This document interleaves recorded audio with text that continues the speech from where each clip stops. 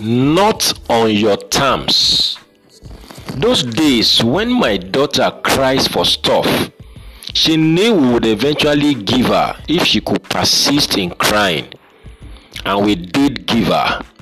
But as she grew, we would insist that she would not be given, at least not on her terms, but on our terms. We want the best for her.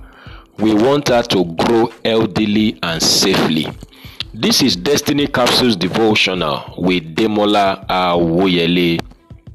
Friend, one of the demands of discipleship is that you follow God, not on your terms, but on His terms. If you always have your way with God, it is a sign that you are still a baby. Growth will demand that you submit to God and His terms. Christianity has never been a journey of comfort and convenience. It has always been a journey of sacrifice and denial.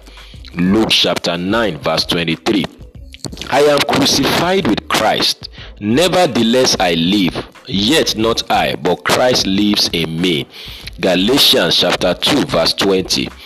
Contrary to what some people think, Christianity is never an addition, it is an exchange. God did not say, add Christianity to your existing life. He says, drop your old life and receive my new life.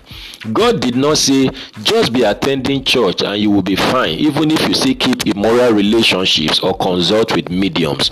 God wants you to exchange your past for a new life in Him. Romans chapter 6 verse 1 to 4. 2 Corinthians chapter 5 verse 17. Christianity is beyond a change of name. It is a change of nature and behavior. Saul did not just become Paul by a name change. His life and trajectory changed forever after meeting the Christ. Acts chapter 9 verse 1 to 22. You can change your name to Paul, Christian, or even Jesus. But if you have not encountered the man of Calvary, it is nothing but a cosmetic change. Transformation is inside out, not outside in. Romans chapter 12 verse 1 to 2. Perhaps the man that could have been the best replacement for Judas missed his destiny because he wanted to meet God on his terms and not on God's terms. Luke chapter 18 verse 18 to 30. It is possible that you have fulfilled your own requirement for following Jesus, but you have not fulfilled His own requirements. You may have fasted, given, and all that, but God is saying, apologize to that neighbor or to your spouse. In this kingdom, we give up to go up. We let go to let God. What are you willing to give up so that you can go up with God and in destiny this season?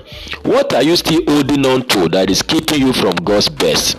Religion is man trying to reach God on his terms. Christianity is following God on His terms. Romans chapter 10 verse 1 to 4. Religion is a burden. Christianity is true freedom. John chapter 8 verse 31 and 32. I pray for you today that you will give up to go off with God, and you will follow God on His terms and fulfill your God-given destiny.